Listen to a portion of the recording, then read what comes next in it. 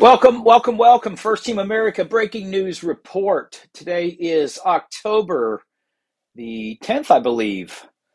Yes, it is the 10th. Listen, we're seeing all kinds of new reports come in about the so-called pro-Russian hackers taking down U.S. airports.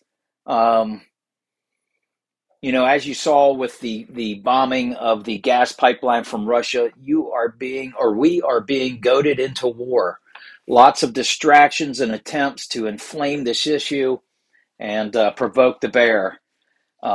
Unfortunately, it seems the coincidental timing of this is also trying to support the evil Great Reset by Klaus Schwab. Very disturbing to see this, the pushing, and then you've got warmonger John Bolton calling for the U.S. strategy to assassinate Putin. Seriously, how the fuck does this guy John Bolton even keep the ability to be interviewed? What does he do, and how is he getting paid for promoting perpetual fucking war? If you haven't woken up yet, there is a crowd out there, such as the pharma bioweapon crowd, that create deadly pathogens and then create vaccines and unleash them. Now, you should be aware of what Senator Kennedy and Eisenhower warned us with, the industrial military pharma complex.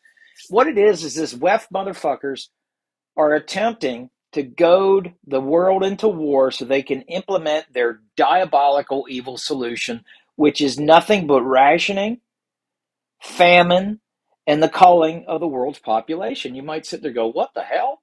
No, it's true. If you follow the green scheme and the eugenics movement, which is still going on today, which Virginia, North Carolina, and many other states just recently, with the past several years, paid out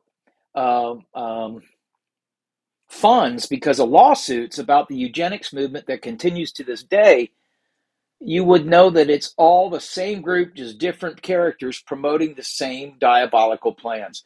At this point, the American people have been abandoned by what they thought was their constitutional form of government, and we have been taken over by a cabal that is attempting to roll the world into one government. That used to be crazy talk. Now it's not. They're openly talking about it, and people can't be called crazy for that. It is what it is. So I think that everybody, look, get your family ready to have a plan, to meet up, assemble, know where to go. If you drop little Johnny or Susie off, they need to know where to go, how to get home, or where to get to at all times. We're at the point where these attempts to goad us into war with Russia and all of these other things, starve us from fuel and food, are reaching critical proportions, especially for the winter of famine that Biden wants to boast about. You need to have backup plans of communications, redundancy, and have a place to go when they start shutting off cell phones, the internet, and other shit and blaming it on Russia.